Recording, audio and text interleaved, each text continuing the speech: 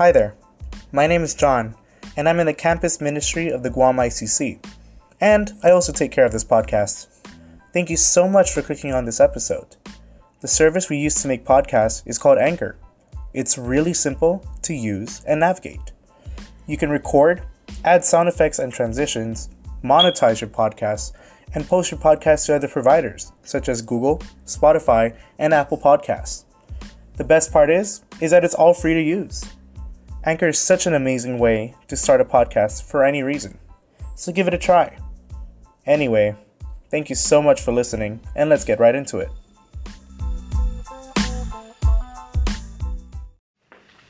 Good morning, church. Good morning. Guys, I don't know what's going on, but we're such a fired up church, we set off the fire alarm outside.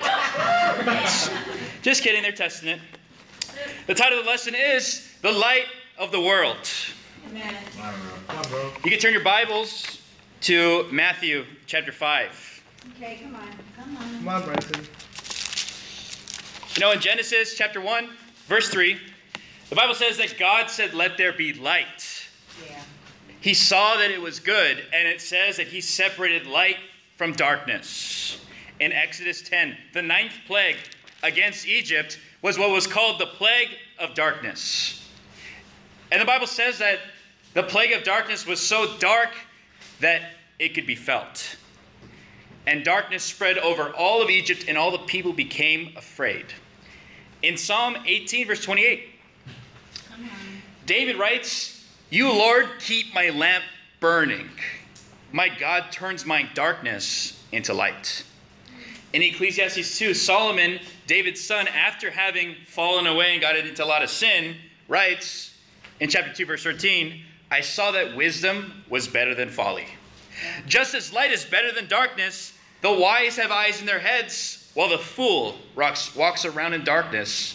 But I came to realize the same fate overtakes them both." In Matthew 4, Jesus quotes Isaiah's prophecy of himself, "The people living in darkness have seen a great light. On those living in the land of the shadow of death, a great light has dawned," signifying that Jesus was to be their light. In Mark 15, as Jesus is hanging on the cross, the Bible says that in the 6th hour, darkness came over the land. It went from light to dark for several hours. And this symbolized that without Jesus, this world is a dark, dark place. 1 Peter 2:9, the scripture that Andy shared today, says, "But you are a chosen people, a royal priesthood, a holy nation, God's special possession, that you may declare the praises of him who called you out of darkness into his wonderful light." Darkness signifying the unsaved, without mercy, and light signifying those who are saved, having been pulled out of darkness by God's mercy. And we know that there's no twilight zone with that. You're either in the light or the darkness. And at the end of the Bible, in Revelation 22, when John sees his revelation of heaven, he literally is told that there is no lamps in heaven, there is no sun in heaven, because Jesus himself will be our light in heaven. And in John 9, which we'll study today as the meat of our sermon, the bottom line is that Jesus is the light of the world. And yet, I'd like for us to look right here in Matthew 5, verse 14. Matthew 5:14, the Bible says, "You are the light of the world. A town built on a hill cannot be hidden. Neither do people light a lamp and put it under a bowl. Instead, they put it on its stand, and it gives light to everyone in the house. In the same way, let your light shine before others, that they may see your good deeds and glorify your Father in heaven." You know, it's so interesting that generations and years of prophecy pointing to Jesus as the light, and yet when Jesus comes into the picture, he says, "Hey, you're the light of the world." Yeah. Not just Jesus, but those who follow Jesus are called to be that very same light to a lost world. Yeah. There's only two questions we need to ask. Is number one, are you in the light? And number two, are you a light? of the world. Amen. Let's now turn to John 9, and this will be where we're going to land for our study.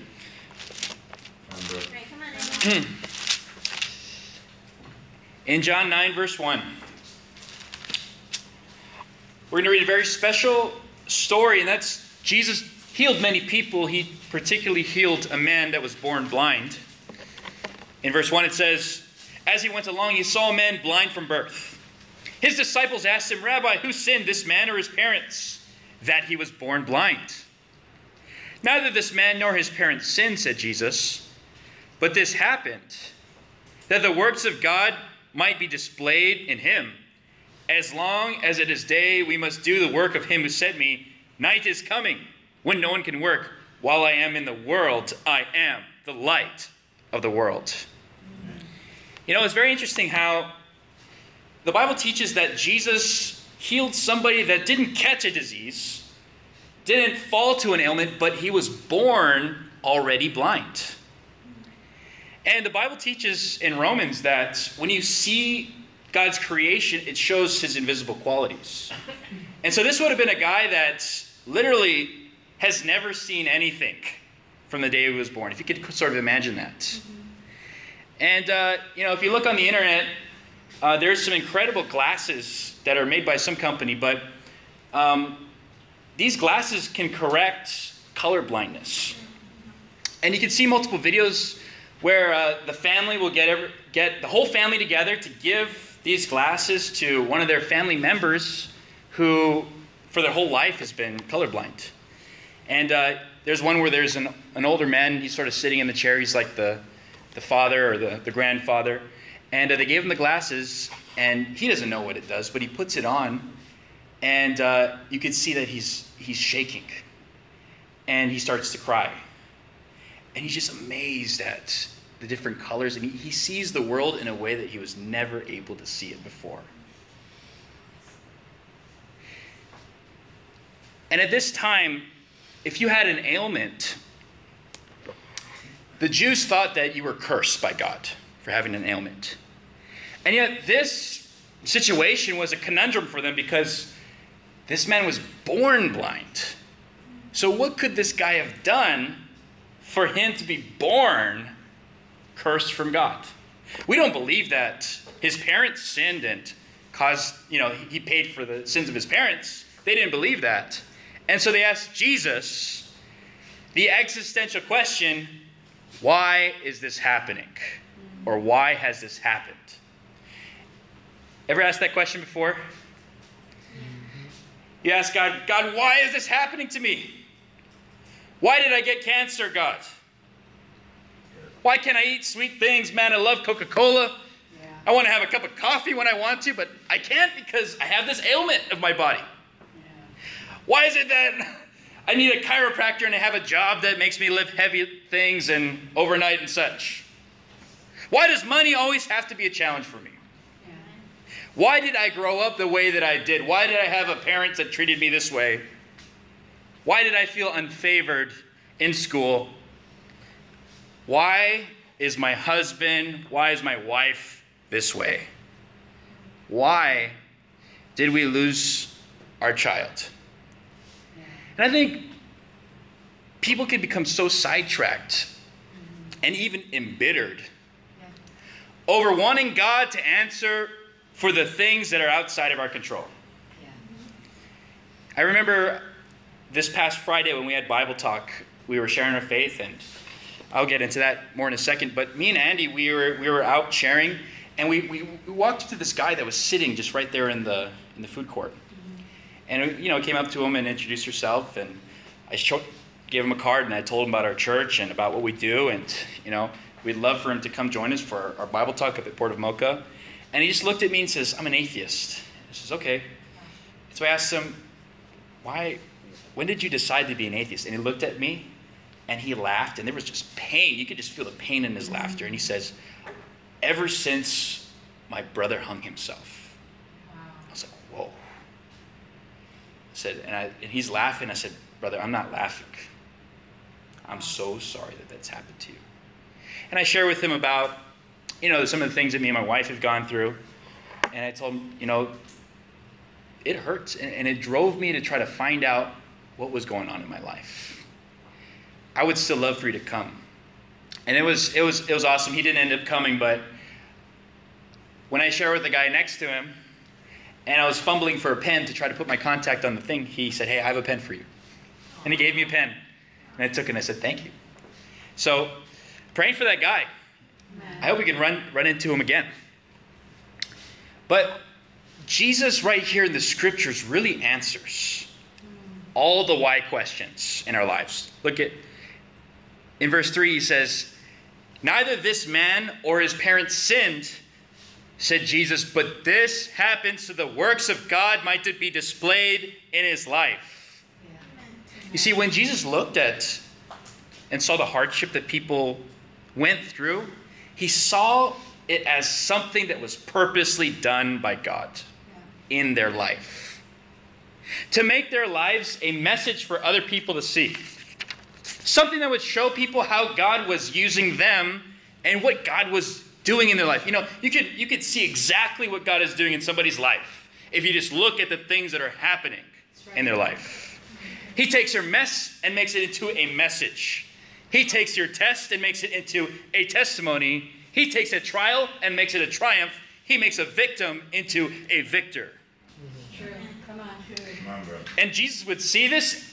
He would see all the sicknesses and he would praise God because he could see him working in their lives. You know, sometimes we have our minds totally twisted when it comes to hardship and trials, because we just adopt the world's mentality. Yep. But we need to understand that this brings God glory in our lives. But encouragingly, it's not just you, but that's, if you ask me, about 99.99% of the Bible. People's lives, them going through trials, and then God's glory being displayed in a way we can understand. That's pretty cool, don't you think? You know, there's a story I heard that was an incredible story of a sister that some of you know, but this is before she was a sister. So this woman lived in Hilo, and she was one of those women where you invited her and she said, "Oh, you know, I want to come back to God, but I'm too busy." You ever get that? "I'm just too busy for church. I'm too busy for this." And so she's too busy. So one day she decides to go hiking in Hilo, and they go to a beautiful valley. It's like a rainforest. It rains a lot in Hilo, so it's a rainforest type valley. And this was the kind where you had to take four-wheel drive to get in and four-wheel drive to get out. They didn't do that. They hiked in. So they're hiked in. And they're climbing up this valley, and about a 250-pound boulder just loosens up from the top. And it comes down, and it literally crushes her hand. And so this happens in an instant, so no one knows exactly what happened, but they look, and there's blood, and literally the 3 fingers are hanging off the side of her hand. And so they're panicking, they're flipping out. But amazingly, the only orthopedic surgeon on the island was on the hike with them. And he was the best. He took her and put her in his four-wheel drive car, drove out of that area to the hospital, and he operated on her hand within 1 hour of this event. So she recovers fully, and she's recovering, and she just can't work though, because she's missing a hand. And so she gets called by one of the sisters and gets invited to church and says, "Hey, I can't work on Sundays. I'm free now." "Great, so you're free to come to church." And so she comes to church. She's invited out. She falls in love with the church. She studies the Bible, and she became your sister, Mel Bartholomew. You know, what gets out to people to church? We got to understand something. It's not you that gets people out to church. Yeah. It's God that gets them out to church. Yeah. You give the invitation, they know who to go to, but something happens in their life, and that's what gets them to church. Right. Are you with me here? Come on. Yeah. You know, some of us may be going through some things right now. And maybe that's the question you've been asking is, why is this happening to me? But here's the thing. In verse 3 it says that all this happened so that God's works might be displayed in them. Amen. And that's the point. That's the first point. My first point is, there is no might in the light. You see, God will give you hardship whether you like it or not. Everybody gets a dosage of it. Whether you're Christian, non-Christian, Muslim, Buddhist, whatever. But it's your choice to stand up underneath it. And you might get to display what God is able to accomplish through you. Not everybody displays that. But you see, if you're walking in the light, you will display what God is doing in your life. You know, one of the reasons why people don't see the victories of God in their life is simply because they don't stand up underneath the trials that God has given them. You know, sometimes I feel like we can be like a bent nail. If you ever pounded nail into wood or you build something, and you know you're whacking it, and then you can just hit it to the side, and the nail goes thunk. Yeah. Try to pull it back, get it straight up again, and then you hit it again, and it just goes thunk, other side. And it's very hard to work with, but I think we can be like that towards God, where we stand up at attention. God, I'm fired up, I'm so fired up. Then the trial comes, and you're like, thunk.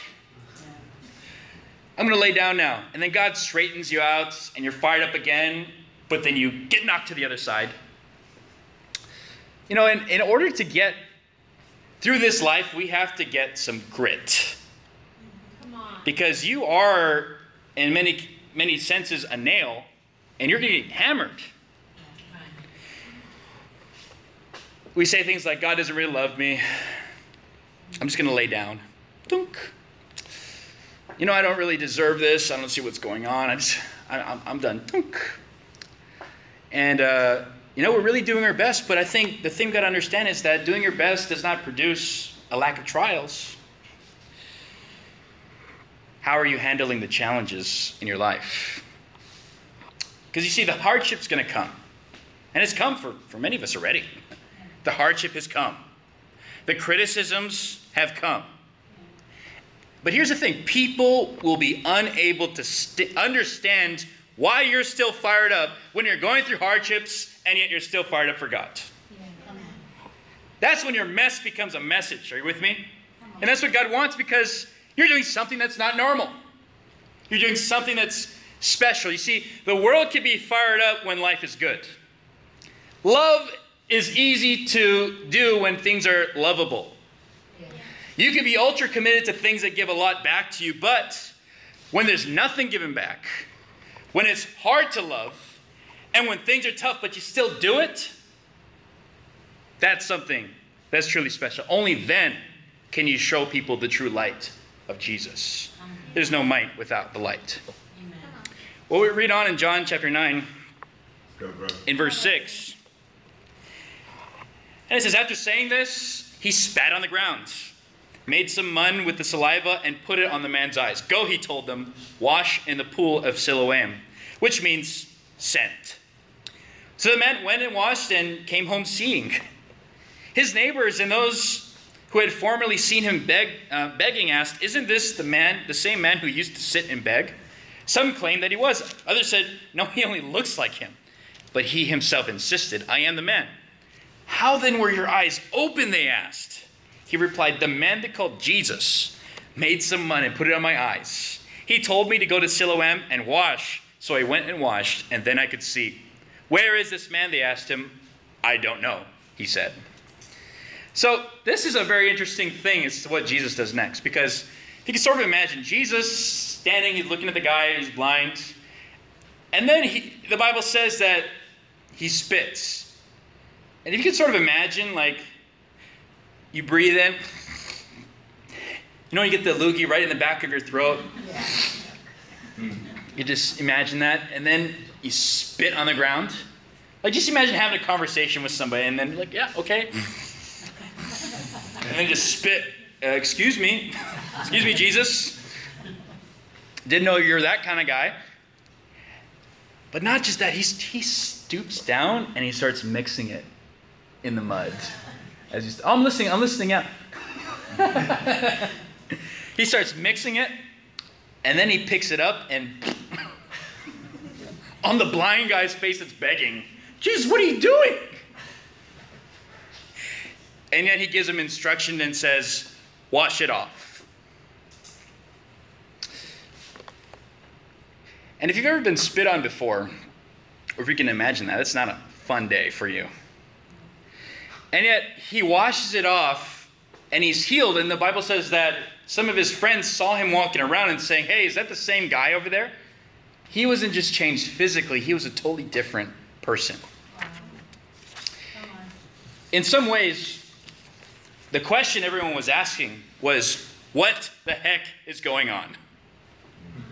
And there's a saying that you might have heard, goes like this. There are those who make things happen. There are those who watch things happen. And there are those that simply ask, what happened? All these guys were the third person. They were sitting wondering what just happened. And he tries to explain and says, yeah, this guy is somebody. I didn't see him. But he spat in my face and he told me to wash it off. And they're like, yeah, that makes no sense. Where is he? I don't know where he is. But what's interesting here is not just what happened, but the location as well. Jesus told him to wash in the pool of Siloam. And what's important about that pool, in Bible talk, we talked about the pool of Bethesda. This is a different one. This is the pool of Siloam in Jerusalem. And historically, Hezekiah, king of Jerusalem, in the early 700 BC, interesting, he was king at 25, same age I am. But he did something that really strengthened Jerusalem because you see, their water supply came from an outside source.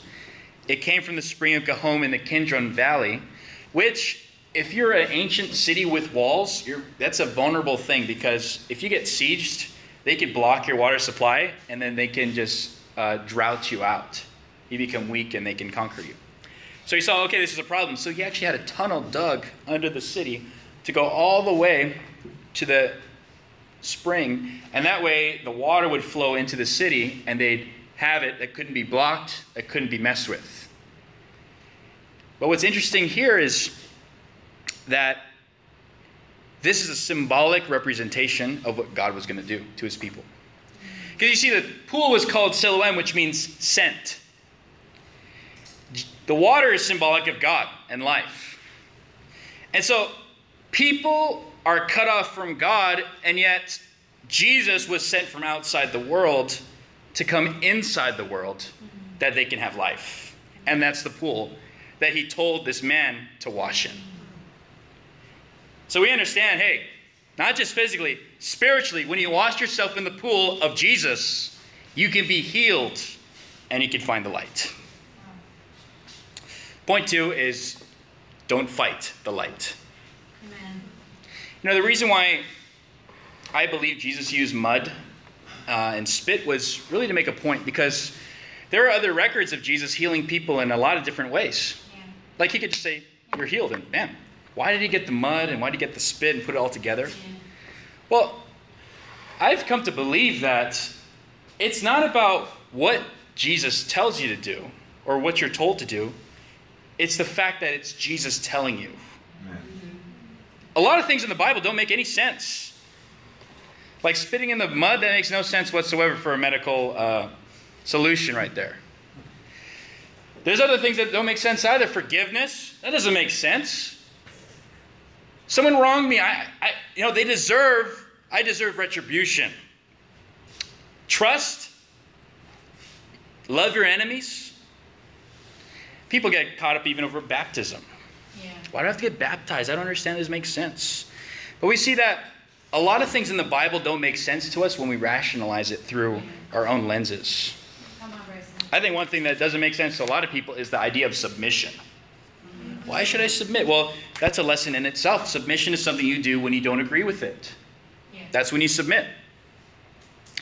But let's turn over to Luke chapter 5. We can explore this a little bit more. In Luke 5, verse 4, we find an earlier day of Jesus' ministry. And as we know, he's reaching out to a bunch of fishermen. In chapter 5, verse 4, it says, when he finished speaking, he said to Simon, put off in deep water and let down the nets for a catch.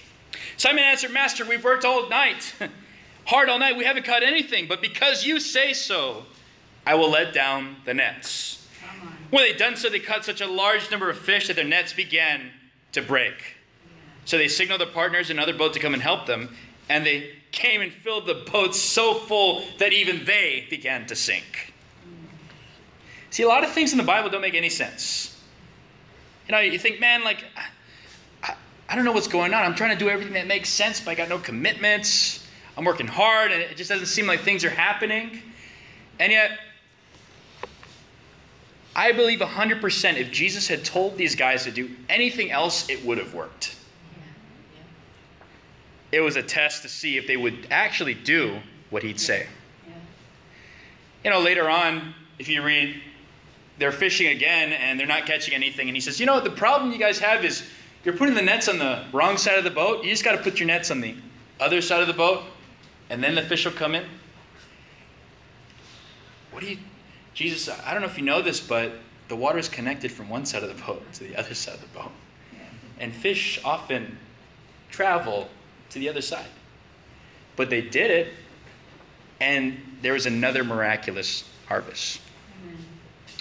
So the point is, I wonder how many miracles have been held back from God to us simply because Jesus said so is not enough for you. You know, only when you choose to obey Jesus because he said so, do you get to experience the miracle of your life becoming a light to other people. It's not supposed to make sense to you. But I think the question is, have you been fighting the light? Have you been coming up with your own reasons, your own ideas, your own excuses as to why the light doesn't make sense to you? You simply got to push all those things aside and do it because Jesus said so. Mm-hmm. After all, that's what our belief is based on. We're faith-based. Right. And so it has nothing to do with what you think or what other people might think. It's totally irrelevant, so you actually don't have to worry about those things. We just got to seek first the kingdom of God and his righteousness, and magically all these things will be given to us. And that's really how it is. And that's really how it was. And I really want to lift up the church. I want to lift up the disciples that we've gone sharing at the mall. And that, our evangelism, how much you evangelize is not necessarily an immediate salvation issue for you. But it is for the people who might be impacted by what you're doing. And I'm so encouraged because I believe we go out there simply because Jesus said so. And I'm happy that we've embraced life. But I know we're tempted. We're tempted thinking, man, is this really worth it? I don't really see how this is coming together right here. I haven't gotten a Bible study through the times we've shared our faith, but those challenges I put before you are simply a test from God to see if Jesus said so can be enough for you. And one of the things Jesus said was, he said very clearly to go and make disciples of all nations. So I think, guys, it's time for us to experience a miraculous catch. Not because it makes sense, but because it's simply what Jesus said is enough. Amen. That said, I think to evangelize Guam, we got to come up with an awesome strategy. And after being here for a while, part of it is you got to figure out what you don't know. And I've come to believe that to evangelize Guam, we really got to be a family. Amen. And so the Bible Talk name Familia is really growing on me. Amen. So, be praying for that. I think that's an awesome idea because I think that's what it's going to take. And please be praying as I get further advice because I believe we need to make some changes. Amen. Change is good because you see different cultures value different things. Yes. And here, family is king. Family is before church even here. Yeah.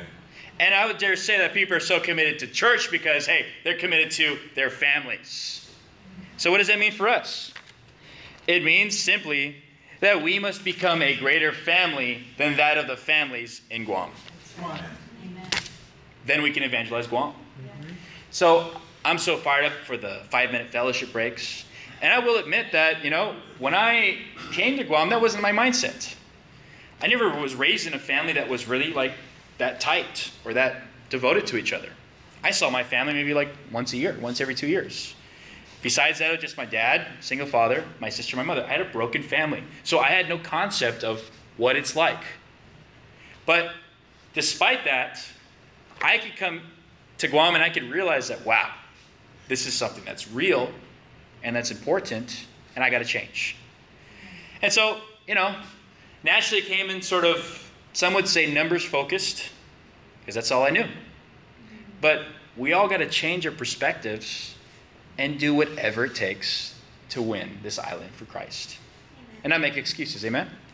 So my prayer is that we can join together.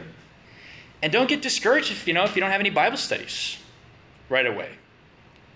Don't get discouraged. We got to figure out how to evangelize this island greater than how it was done before. Third point, let's go to John 9. We'll go back there. Come on, Bryson. Come on, Bryson. Come on, bro. John 9:13. The story continues. They brought to the Pharisees the man who had been born blind. Now the day in which Jesus made the mud and opened the man's eyes was a Sabbath. Ooh. Therefore the Pharisees asked him how he had received his sight. He put mud on my eyes, the man replied, and I washed it, and now I see. Some of the Pharisees said, the man is not from God, for he does not keep the Sabbath.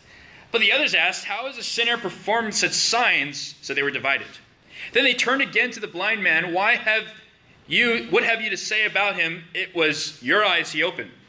The man replied, he's a prophet. They still did not believe that he had been born blind and had received his sight until they sent for the man's parents. Is that your son? They asked. Is this the one they say was born blind? How is it he can now see? So we know he's our son, the parents answered, and we know that he was born blind, but how he can see now or who opened his eyes, we don't know. Ask him, he's of age, he can speak for himself. His parents said that because they were afraid of the Jewish leaders who had decided that anyone who acknowledged that Jesus was the Messiah would be put out of the synagogue. That's why his parents said, he is of age, ask him. A second time, they summoned the man who had been born blind. Give glory to God by telling the truth, they said. We know this man is a sinner. He replied, whether he is a sinner or not, I don't know. One thing I do know, I was blind, but now I see. Then he asked again, what did he do to you? How did he open your eyes? He answered, I have told you already. He put mud in it, and they put in my eyes, and then that's it. Why? Do you want to hear it again? Do you want to become his disciple too? They hurled insults at him and said, you're this fellow's disciple? We are disciples of Moses. We know that God spoke to Moses, but for this fellow, we don't know where he comes from. This doesn't make sense. The man answered, now, that is remarkable. You don't know where he comes from, yet he opened my eyes. We know that God does not listen to sinners. He listens to a godly person who does his will. Nobody has ever heard of opening the eyes of a man born blind. If this man were not from God, he could do nothing. They replied, you were steeped from sin at birth. How dare you lecture us? And they threw him out.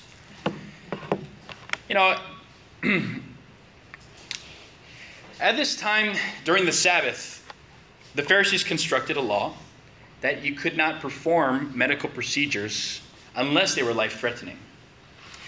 Now, think about it. This is not a law of God's, it's a law of man.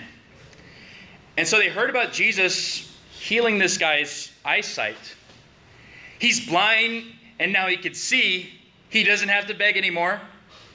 In every way, his life was totally transformed. And before he could go out to celebrate, he was taken by the Pharisees and interrogated.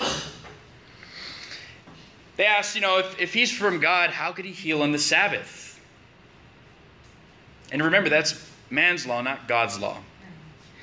But also, if he was not from God, how is it that this person could have been healed at all? And the Pharisees, they couldn't see, unfortunately, what was so clear, that was so straightforward in front of them. In verse 34, their response was to kick this formerly blind man out of the synagogue because they didn't agree with the interpretation. It didn't fit their ideology. And so they kicked him out. In verse 35, the Bible says, Jesus heard that they'd thrown him out, and when they found him, he said, "Do you believe in the Son of Man?" "Who is he, sir?" the man asked. "Tell me that I may believe in him." Jesus said, "You've now seen him. In fact, he is the one speaking with you." The man said, "Lord, I believe," and worshipped him. And Jesus said, "For judgment I have come into the world, so the blind will see, and those who see will become blind." We'll stop there.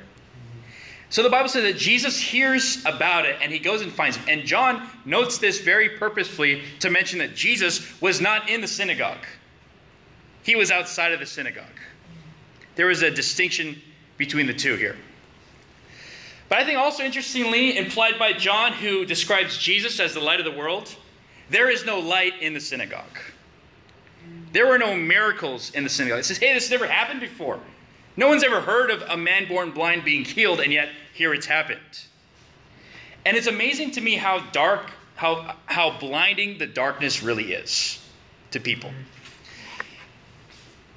For me, I remember I would drive Uber and I would wash my car at night because that was like a time I was free. So I had like waterless car wash and I'd wash it at night and it looks really good. I go back to bed, I come in the morning and be like, what are all these spots in the car? It looks terrible. Well, I had a black car and it was nighttime. And so I don't suggest that you even clean a car or even buy a car at night, because I've heard stories of people buying a car and it looks great and they look at in the morning and it's like, it looks terrible. You just can't see things clearly. Yeah. And so the point here is that there are so many people that are just fumbling in the dark here today. And yet when Jesus looks down, we got to adopt the mindset of Jesus. When he looks down, he doesn't see the divisions as we see them. Yeah. The world is so political today. Yeah. They see people as, okay, you're black, you're white, you're female, you're bisexual, you're homosexual, you're, it's group identity politics where you're defined by like your subdivision in society. Jesus doesn't see any of those things. Yeah. It's obvious through who he touched and who he interacted with. He simply saw people as in the light or in the dark. And again, there's no twilight zone. This is how we have to see people. Amen. And we have to act accordingly. You see someone in the light, hey, keep them in the light. Yeah. You see someone in the dark, you rescue them from the dark. By building the church and by making this place awesome for God. If only we could see what God can see. People put such a good front, but they're trying to figure things out. They have like hurts and horrors within that they've never shared with anybody. And yet, God sees right through all those things. And the answer has always been Jesus. And so, I'm fired up for our Harvest Sunday coming up in 2 weeks. And not because it's like some spectacular life-changing event like the clubs would promote for their events. Yeah. This is like the only going to happen here in 2018. It's going to be the greatest ever was, ever will be. Like, no, I don't believe in any of that for a church service. The simple reason why I'm fired up about it is because Jesus is going to be there. You see, what makes it special is not the place. Yeah. It's not even the people. Yeah. It's Jesus, his word, and his love. And really, I want to encourage you, our job is simply to introduce people to Jesus. There's nothing else that can cure their sadness. There is nothing else that can cure their pain. And there is no sight without the light. What makes church awesome is the light of Jesus. So as we close out, we see that there was an amazing transformation. But I think you'd notice something that is truly astounding in the man's heart as well. See, in chapter 9, verse 11, he refers to Jesus as a man. When questioned in verse 17, he says he's a prophet. And yet when he sees him face to face, after the fact, he calls him Lord and worships him. Amen. See, to this man and to all of us, Jesus was first a man. Then he became a prophet, something maybe a bit more. But then he became Lord. You know, to so many on this island, Jesus is simply a man. To so many, Jesus is simply a prophet. But we need to help people to understand that Jesus is Lord. And when he becomes your Lord, that changes everything about your life. Amen. Light, there's something called light deprivation as a form of torture. You might have heard of it. Torture where they just take away your senses, or they take away your ability to sense things. And one of those things is light, and there's some consequences when it comes to not having light that I think is very insightful. First is there's an intense anxiety that comes on you. You start to hallucinate. You don't see things clearly because you can't see anything. So your mind will literally construct something for you to see. You get bizarre thoughts like, wow, why would I ever think that? And yet if you stay in darkness long enough, you'll accept them as normal existence. You temporarily become senseless. You become numb. You become disconnected. And finally, you experience a crippling depression. And you can observe that in the northern countries, Canada, Alaska. They get months of darkness. People get depressed. You get snowed in, and they just say, "Don't worry. When summer comes, you'll be happy again. It's just winter." But little do they realize, it's not a physical darkness that you need to worry about. It's a spiritual darkness. So this man, what we learn from his life is he has been without sight his whole life. And at the point of his sight being restored, his response was all about worshiping Jesus. So my prayer is that yours can be the same. And I do want to say one last thing is, for me, I see how God has given me so much. And you look back and you think, man, I gave up so much to be a disciple. I didn't give up anything to be a disciple. I received so much more. And I look forward to the day that I have lived more years as a disciple than a non-disciple. That's going to be really the day. I do want to be grateful for the light given to me, but I want to be an even greater light for the world. But for that to happen, I got to remember, there's no might in the light. Don't fight the light. And there's no sight without the light. I love you guys. Thank you.